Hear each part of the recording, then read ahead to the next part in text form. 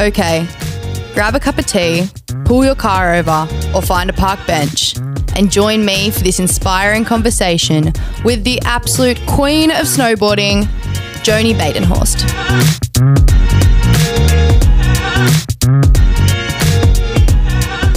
Have you ever wondered where the will and desire to dig deep and lay it all on the line, or as Chumpy would say, go all in, actually comes from? Me too. So we decided to find out, and what better place to do it than with Chumpy Pullen's friends, colleagues and competitors. I am Miff Rennie, an Aussie freeskier from the south coast of Sydney. I've been gifted the chance to speak to some of the world's best athletes, coaches and leaders on what it means to go all in and chase your own never. Making never possible starts now.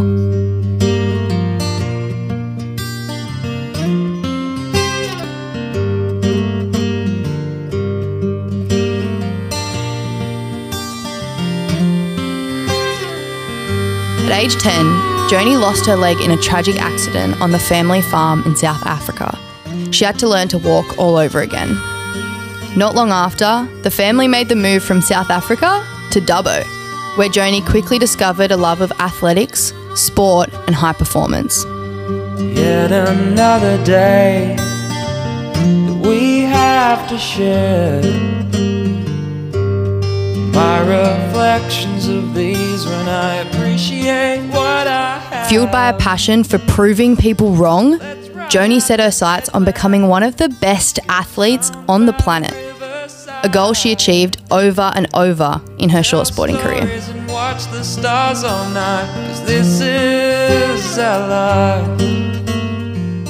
In 2017, Joany won the Crystal Globe, positioning her as a #1 para-snowboarder on the earth. In 2018, Joany was appointed co-captain of the Australian Paralympic team and the Australian flag bearer for the opening ceremony for the Sochi Games. Despite selection in Australian Paralympic teams for Sochi in 2014 and Pyeongchang in 2018, Joany never competed at a Paralympic Games. I'll dream with the moon, I'll rise with the sun. You are always mine. In September 2019, Joany announced her retirement from elite competition and is now pursuing a career in the media. We quickly discover through this conversation that Joany, the former snowboarder, is so much more than a snowboard world champion. Joany is a leader who not only inspires belief for women and disabled athletes, she is proof that anybody with a body, abled or not, and a dream can chase it down.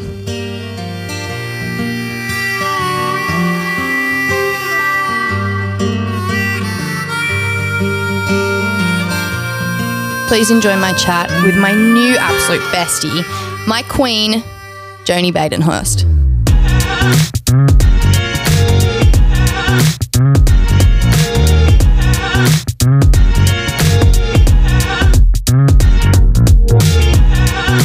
All right, hey Joany, how are you? Good, thank you. Thank you for having me. Thanks for coming into the studios as well. We haven't done a in-studio conversation here at the Commons. It's actually so impressive and I might not leave. It's pretty tech. The beer on tap and the basketball court. I come in all the time and I'm like, this place is mental. Chumpy Pullen podcast, pretty exciting to have you on. Well, I'm excited. This is so great. When you reached out, I don't think I even let you sit there for a minute. I was like, yes, have me. When? Next week. Get it in now. So, boardercross, you're a boardercross athlete. Your connection with Chumpy, how did that start? So my entrance into snowboarding was obviously a few years ago in 2013, and it was quite an abrupt entrance into the Paralympic side of snowboarding. And to be honest, we didn't cross that often because we had such different World Cup races. So we only really saw each other and got introduced to each other here in Australia when we had those like team meetings, bonding sessions, you know, with SSA getting together. And the first time I met Chumpy was when he did a speaking event at one of the SSA events about just being great and how to tackle just getting your dreams in How the to sport. do your chump. And he came around afterwards and introduced himself to us and clearly saw that I was very new to the whole scene. I had only been snowboarding a few years. So, I introduced and gave some encouraging words. And from then on, every time we saw each other, it was just really cool to be able to touch base. Yeah. You said you started snowboarding in 2013? I did. Yeah, it's What? That is really late to start snowboard. How old were you then? I was 19. That's actually mental. Yeah, I literally quit my job after finishing high school. I transitioned I had like a very brief sporting career in athletics and dramatically had to retire because of, guess what, injury. Yay. And I kind of got transitioned into snowboarding because I was a fairly young disabled female and they were like, you've got good balance, and just kind of really pushed me towards the sport. And I had 7 months on snow before I qualified for the Sochi Games in 2014. Rough, bizarre 7 months of my life. Is mental. So that was insane. a year after. That was a year before I met you.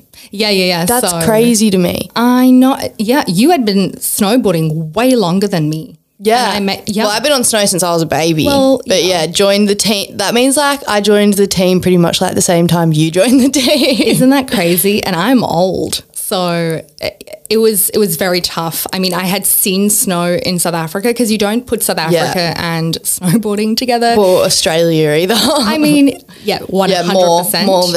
More than South Africa. Yeah, I mean, I went skiing once in like the most random place in South Africa, and then my like fake leg and the ski got stuck on the T-bar and pulled me halfway up the T-bar and pulled my leg off, and then just swung it around, flicked my leg into like Never Never Land, and I just kind of sat there on the snow and I was like, yep, well, now what? So my mum and dad had to go hiking. This was in the Drakensberg Mountains, and they had to go and find my leg. This is insane. Yeah, and after that I was like, maybe snow is not my thing, you know what I mean? And then it was. So I saw snow for the second time here in Australia, and it was insane my first few weeks on snow. So how old were you when you moved to Australia?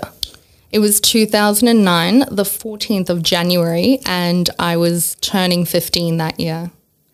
Yeah, and we moved to Dubbo. I don't know. My family's all from Dubbo. Stop it. Oh, look, girlfriend. It's a big town. Big town so many years ago, and to be honest, like a fresh immigrant that didn't speak English, I moved to Dubbo and I was like, I can't understand a word of the English that people are speaking here. I had to like relearn Australian English. Dubbo. Yeah, Dubbo. Yeah. What was the move for? What was in Dubbo? Look, anyone moving from South Africa, there's like a few main reasons, either for safety or for finance or just a new start, and we were all three of them. For me, more so, the medical system failed me as a young amputee, and you know, prosthetics are so expensive. They start with about $30,000 per prosthetic, and you need about 6 a year growing up because you're constantly changing, and as you change, your prosthetics need to adapt. There's no money to support anyone with disability. So they Googled countries that offer support to immigrants with disabilities, and Canada and Australia came up. And my mum's from the Kalahari Desert, so she was like, I am definitely not moving to a country where it is minus 50. So Australia and Dubbo. How old were you when you lost your leg? I was 10. It was a month before my 11th birthday. So very, very, very young when that happened in 2005 on our farm in South Africa. Mm-hmm. Yeah, crazy times. But I think it was a blessing in disguise, it happening at such a young age, because, you know, I got to learn. I had only learned to walk and run, 5 years before that. I had to learn how to do everything again with one leg, and it was fairly easy compared to someone, losing limbs at an older age. So definitely very happy and lucky that happened to me at a young age if it needed to happen. So when it comes to snowboarding, I saw two-legged people snowboard past me and I was like, if I had two legs, this would be easier. So it definitely did. It also is so much more complicated because you're not just strapping into a snowboard, put your feet in, and the biggest worry is your gear. I didn't know what my leg was supposed to be able to do, my left leg. Like I didn't know or the fake leg, how tough it needed to be, the like resistance it needed to be able to put up with. So it was very technical, very difficult, and I definitely think it was really, really challenging to find. I can imagine. It was really, really, really hard. I went through so many like leg demos, different legs. Yeah, like just like thigh lace ups and then like pumps near the knee, because who knows? Like who knows what it's supposed to look like? It was quite fresh. In Sochi 2014 is the first time it debuted as a sport for Paralympics. Right. Yeah. Wow. Yeah. So it was real fresh, especially in Australia, for amputees to kind of compete and board across as well, not just make it down the mountain. So definitely very, very difficult and a steep learning curve, but it definitely improved every year as well as more people were involved and more people kind of understood what an amputee needed to be able to do in a snowboard.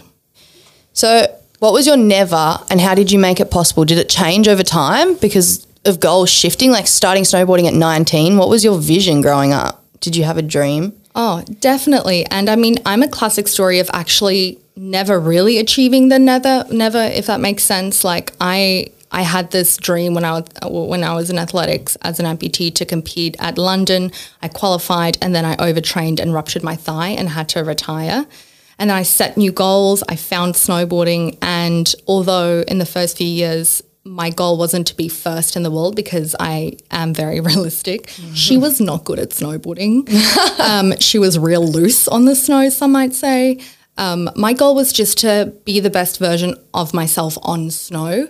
And as that progressed and as I progressed, my goals started expanding, and my goal was to be world number one and to win a gold medal at the Paralympics. And I was world number one for the disciplines at varying stages, and that was sheer hard work and will and determination and not seeing my family for 7 years straight. But yeah, I never got the gold medal, obviously. I technically have never competed at a Paralympics because I've crashed and injured myself before the official game every single time. So I wouldn't say I achieved that, but at the same time, the things that I learned along the way really helped me shift my goals when they weren't appropriate or realistic for me anymore at that time. And that was really, really important, because I find that I get hung up on the failures of not achieving a certain thing rather than focusing on the growth that came with like trying to achieve it. And so my never was just being a really confident, great snowboarder, and that came with a lot of breaks and an amazing team and awesome coaches that think more of you than you think of yourself, and great, a country that loves the snow, even though there's only snow for a few months the year. So yeah, I think in terms of that part, I definitely kicked bum. But yeah, there's definitely some real I was like, it's censored. PG. Yeah, PG. Yeah, there's a lot of things that clearly didn't go the way that it should have, but there's real positives around that as well. So the Olympics is a funny one in that way, that so many athletes base their entirety of their sport and their being to the one medal or the one event, and it's comes around once every 4 years, and in the scheme of things it's like, look at the shit, I'm gonna swear, that you've achieved, and it's like you feel like you never actually achieved that, because of that one goal, where it's like, it's not. It's so untrue, right? It is. It's so untrue. The Olympics is such a funny one in that way. It is. It's really difficult, and that's the biggest lesson where I, as an athlete, my self-worth genuinely was attached to really achieving those goals and getting the medals and like feeling successful in what I've done. And when all of those obstacles happened and I crashed out and I never technically competed and, I exited the sport quite abruptly with all of my physical injuries, my self-worth was completely crashed, because my idea of a successful athlete is someone that, has a medal at the Paralympic Games, and I didn't do it, therefore I am crappy. And it took so long for me to rewire that and realize that my self-worth has nothing to do with it. Not only that, if I only base my success on that one goal that comes around once every 4 years, I do myself the biggest disservice in just discounting the journey of me all up to that point, which was hard and incredible and beautiful and life-changing as well. And it's kind of like no one sees that. And it doesn't matter because you need to see that. And as long as you see that, you are successful. That is so true. Yeah.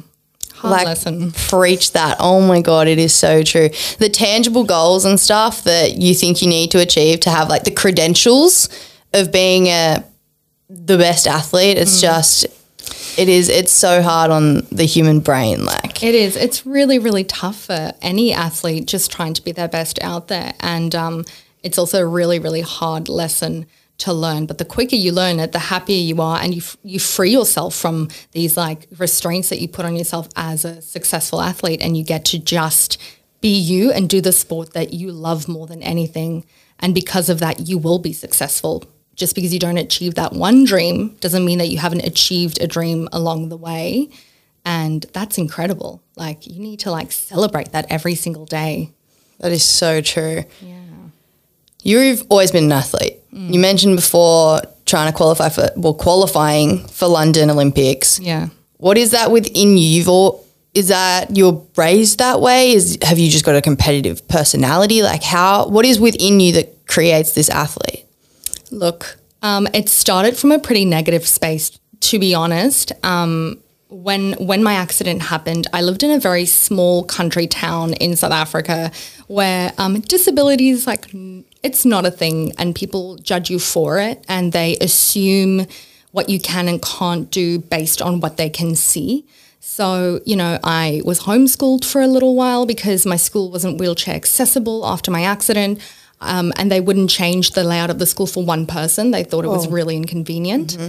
And so, I lost a leg. I thought that was the worst part. And then I met all these obstacles that other people put in my way. Like they were never encouraging. They're the ones that kind of like put these roadblocks.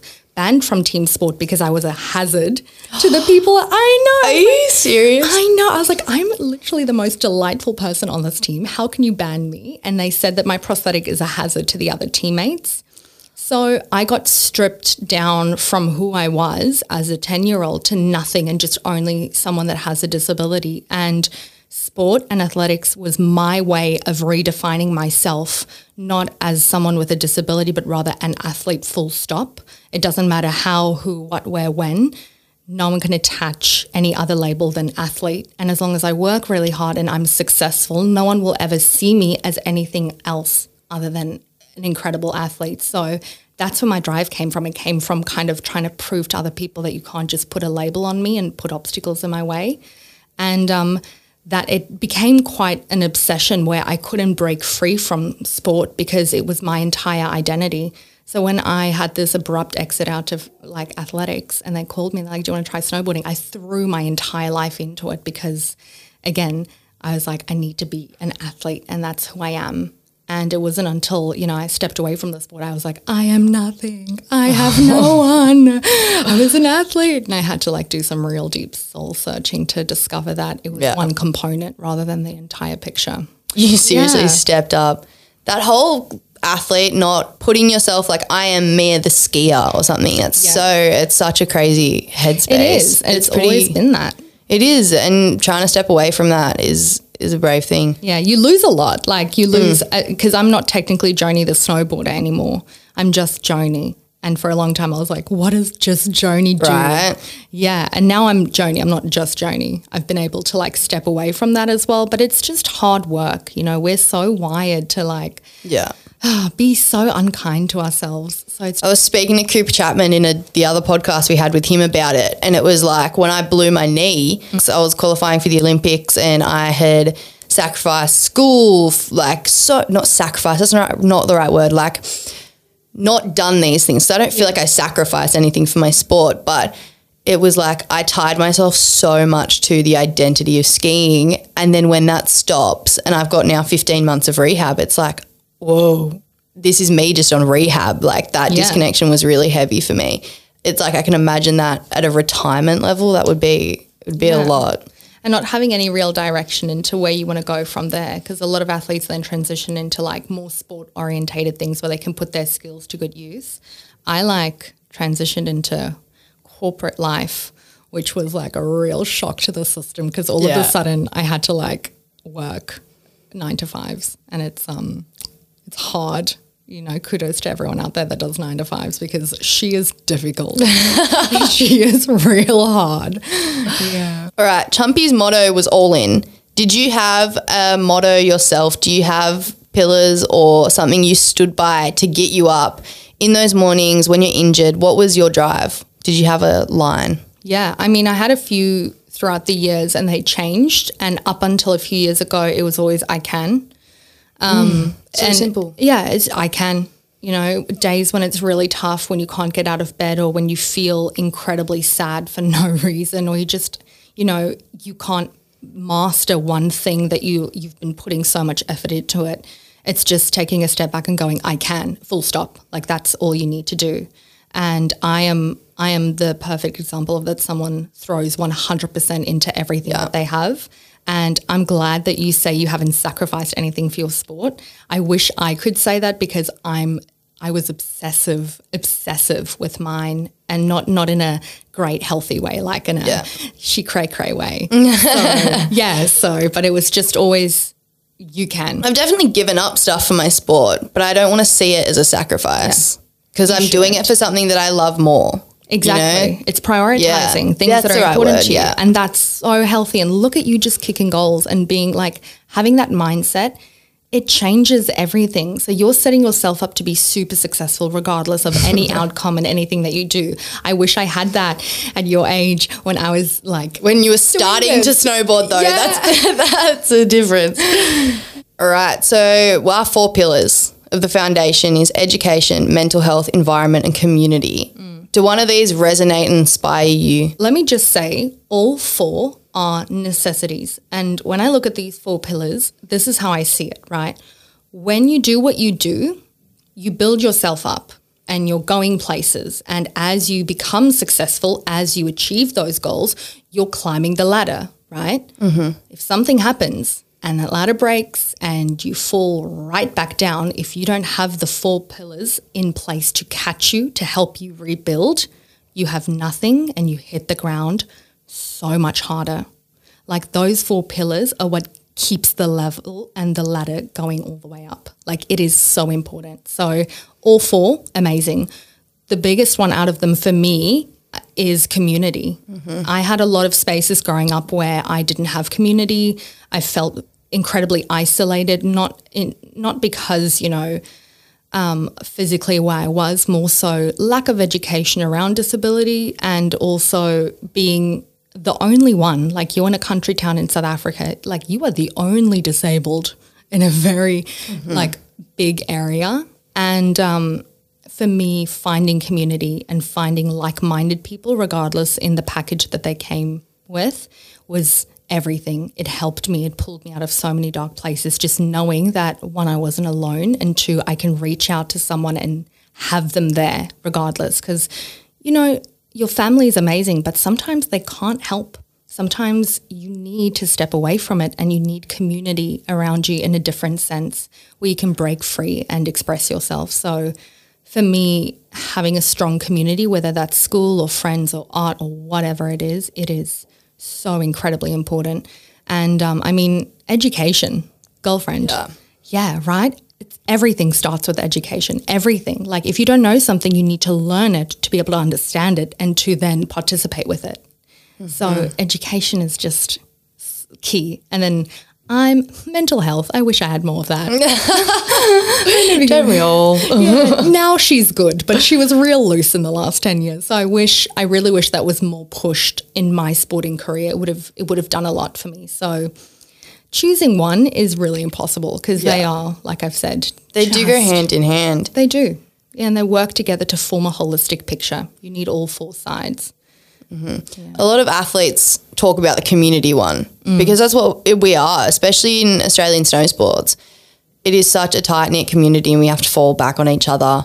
We've got to be role models for each other. It's important. Yeah, it's so niche. Like you don't normally say snow in Australia together, but then when you do here in Australia, the only way it works, the only way it functions and the only way it stays alive is through community and through people pitching in and reaching out and doing the work and, you know, making things lasting for future generations. So community is really huge when it comes to Australian snow and Australian snow sports. I'm going to wrap this up with 3 hot questions. Hit me. 3 good questions with Joany. Mm-hmm. What book is on your bedside table right now?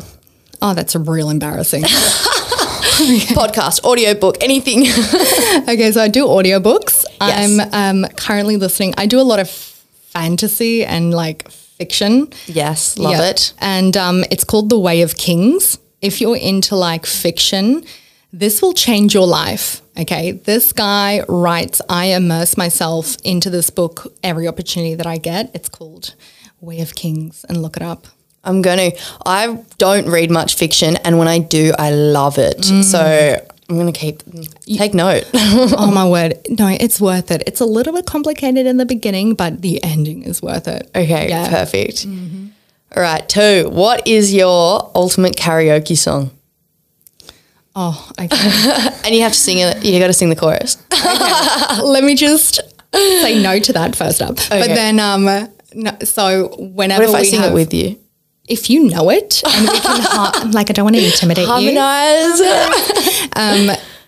I love Mamma Mia the movie. Oh well, my name is Mia, so I grew up with it. I that is my movie. So you know the girls. I live with all girls, and you know it's been a really good night. If the next morning we wake up and the Mamma Mia movie is blasting full volume on the TV, it's been a successful night. Perfect. Yeah. So I mean, the Mamma Mia song itself, but also any song ABBA has ever sung. It's the only thing that I want to listen to. That is actually the best answer. Yeah. All right. And if you could choose one superpower, what would it be? Oh, that's so difficult because I'm so nosy. Like I want to know what people are thinking. At the same time, I want to fly because imagine where we could have gone in COVID. But I think I would have to choose being able to speak any language ever. Oh, that would be so good. And like even like dog language and stuff. My word. Like just like bark. Yeah. Actually, like my dog's real like senile, but I also think he's highly intelligent, but like manipulates us to do things that he wants us to do. I'd love to have a conversation and go, what's your problem? You know what I mean? What's going on? My dog is so unsmart. He walked into the door last night actually. So I'd love to be like, are you okay? Like, do you need help? Like, should we go see someone about this? Like, one of those just be there for him. That poor angel. Have you seen those like dog pads that like they tap and it's like food outside. He wouldn't be able to do that. He'd probably try and eat the dog pad. He'd be like, what is this? Poor angel. Well, I mean, yeah, for that fact, I would also love to speak to animals. Just find out what it's all about. Or just like not look like a dumbass every time I go overseas. Wouldn't that be great when you go to like a European country and then, because, you know, I dabble in German.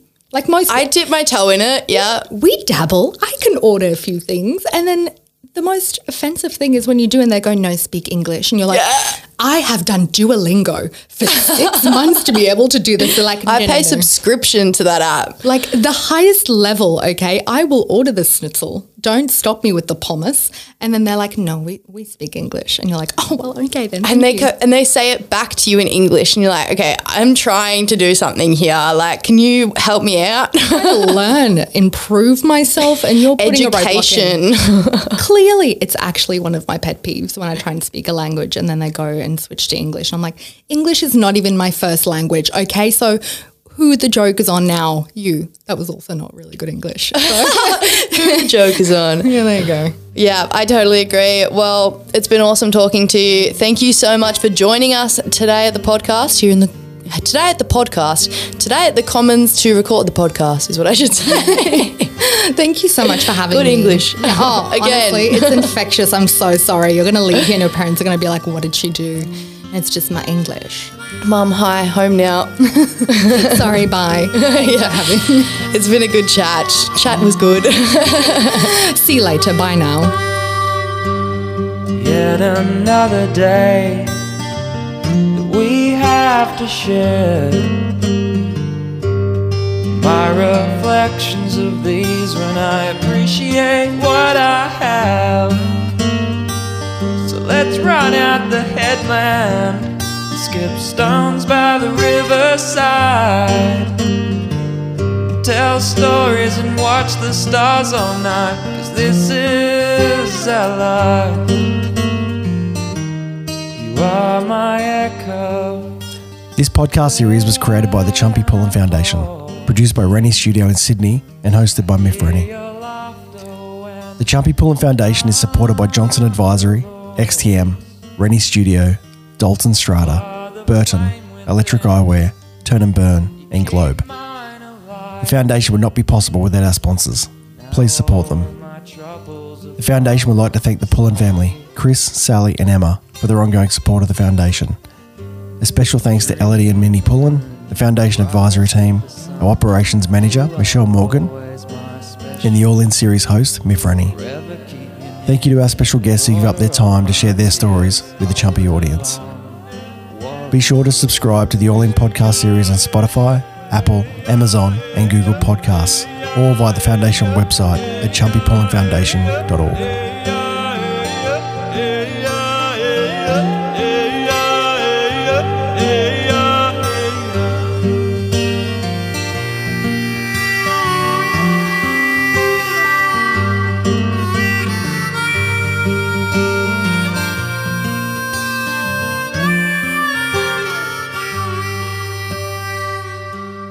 Gain my strength from you so far.